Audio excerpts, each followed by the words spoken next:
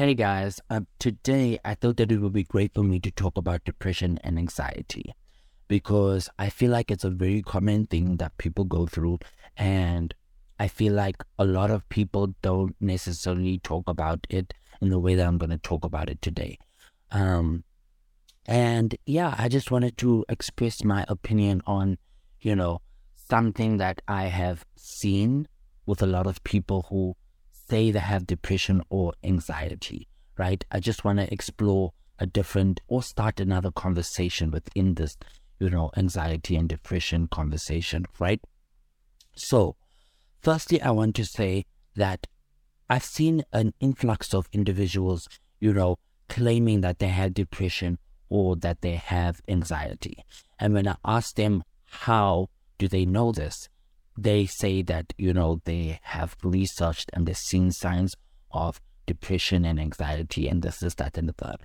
But, if it were true that you have depression, you should go and get checked out by a licensed professional.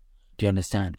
Don't sit here and wait or look up on the internet what the signs of depression are.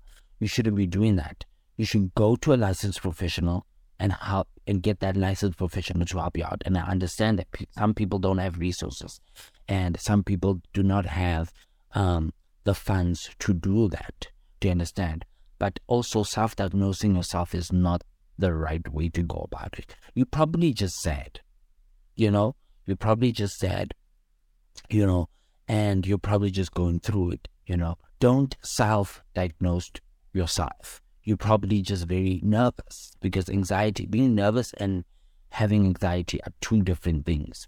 Being sad and being depressed are two different things.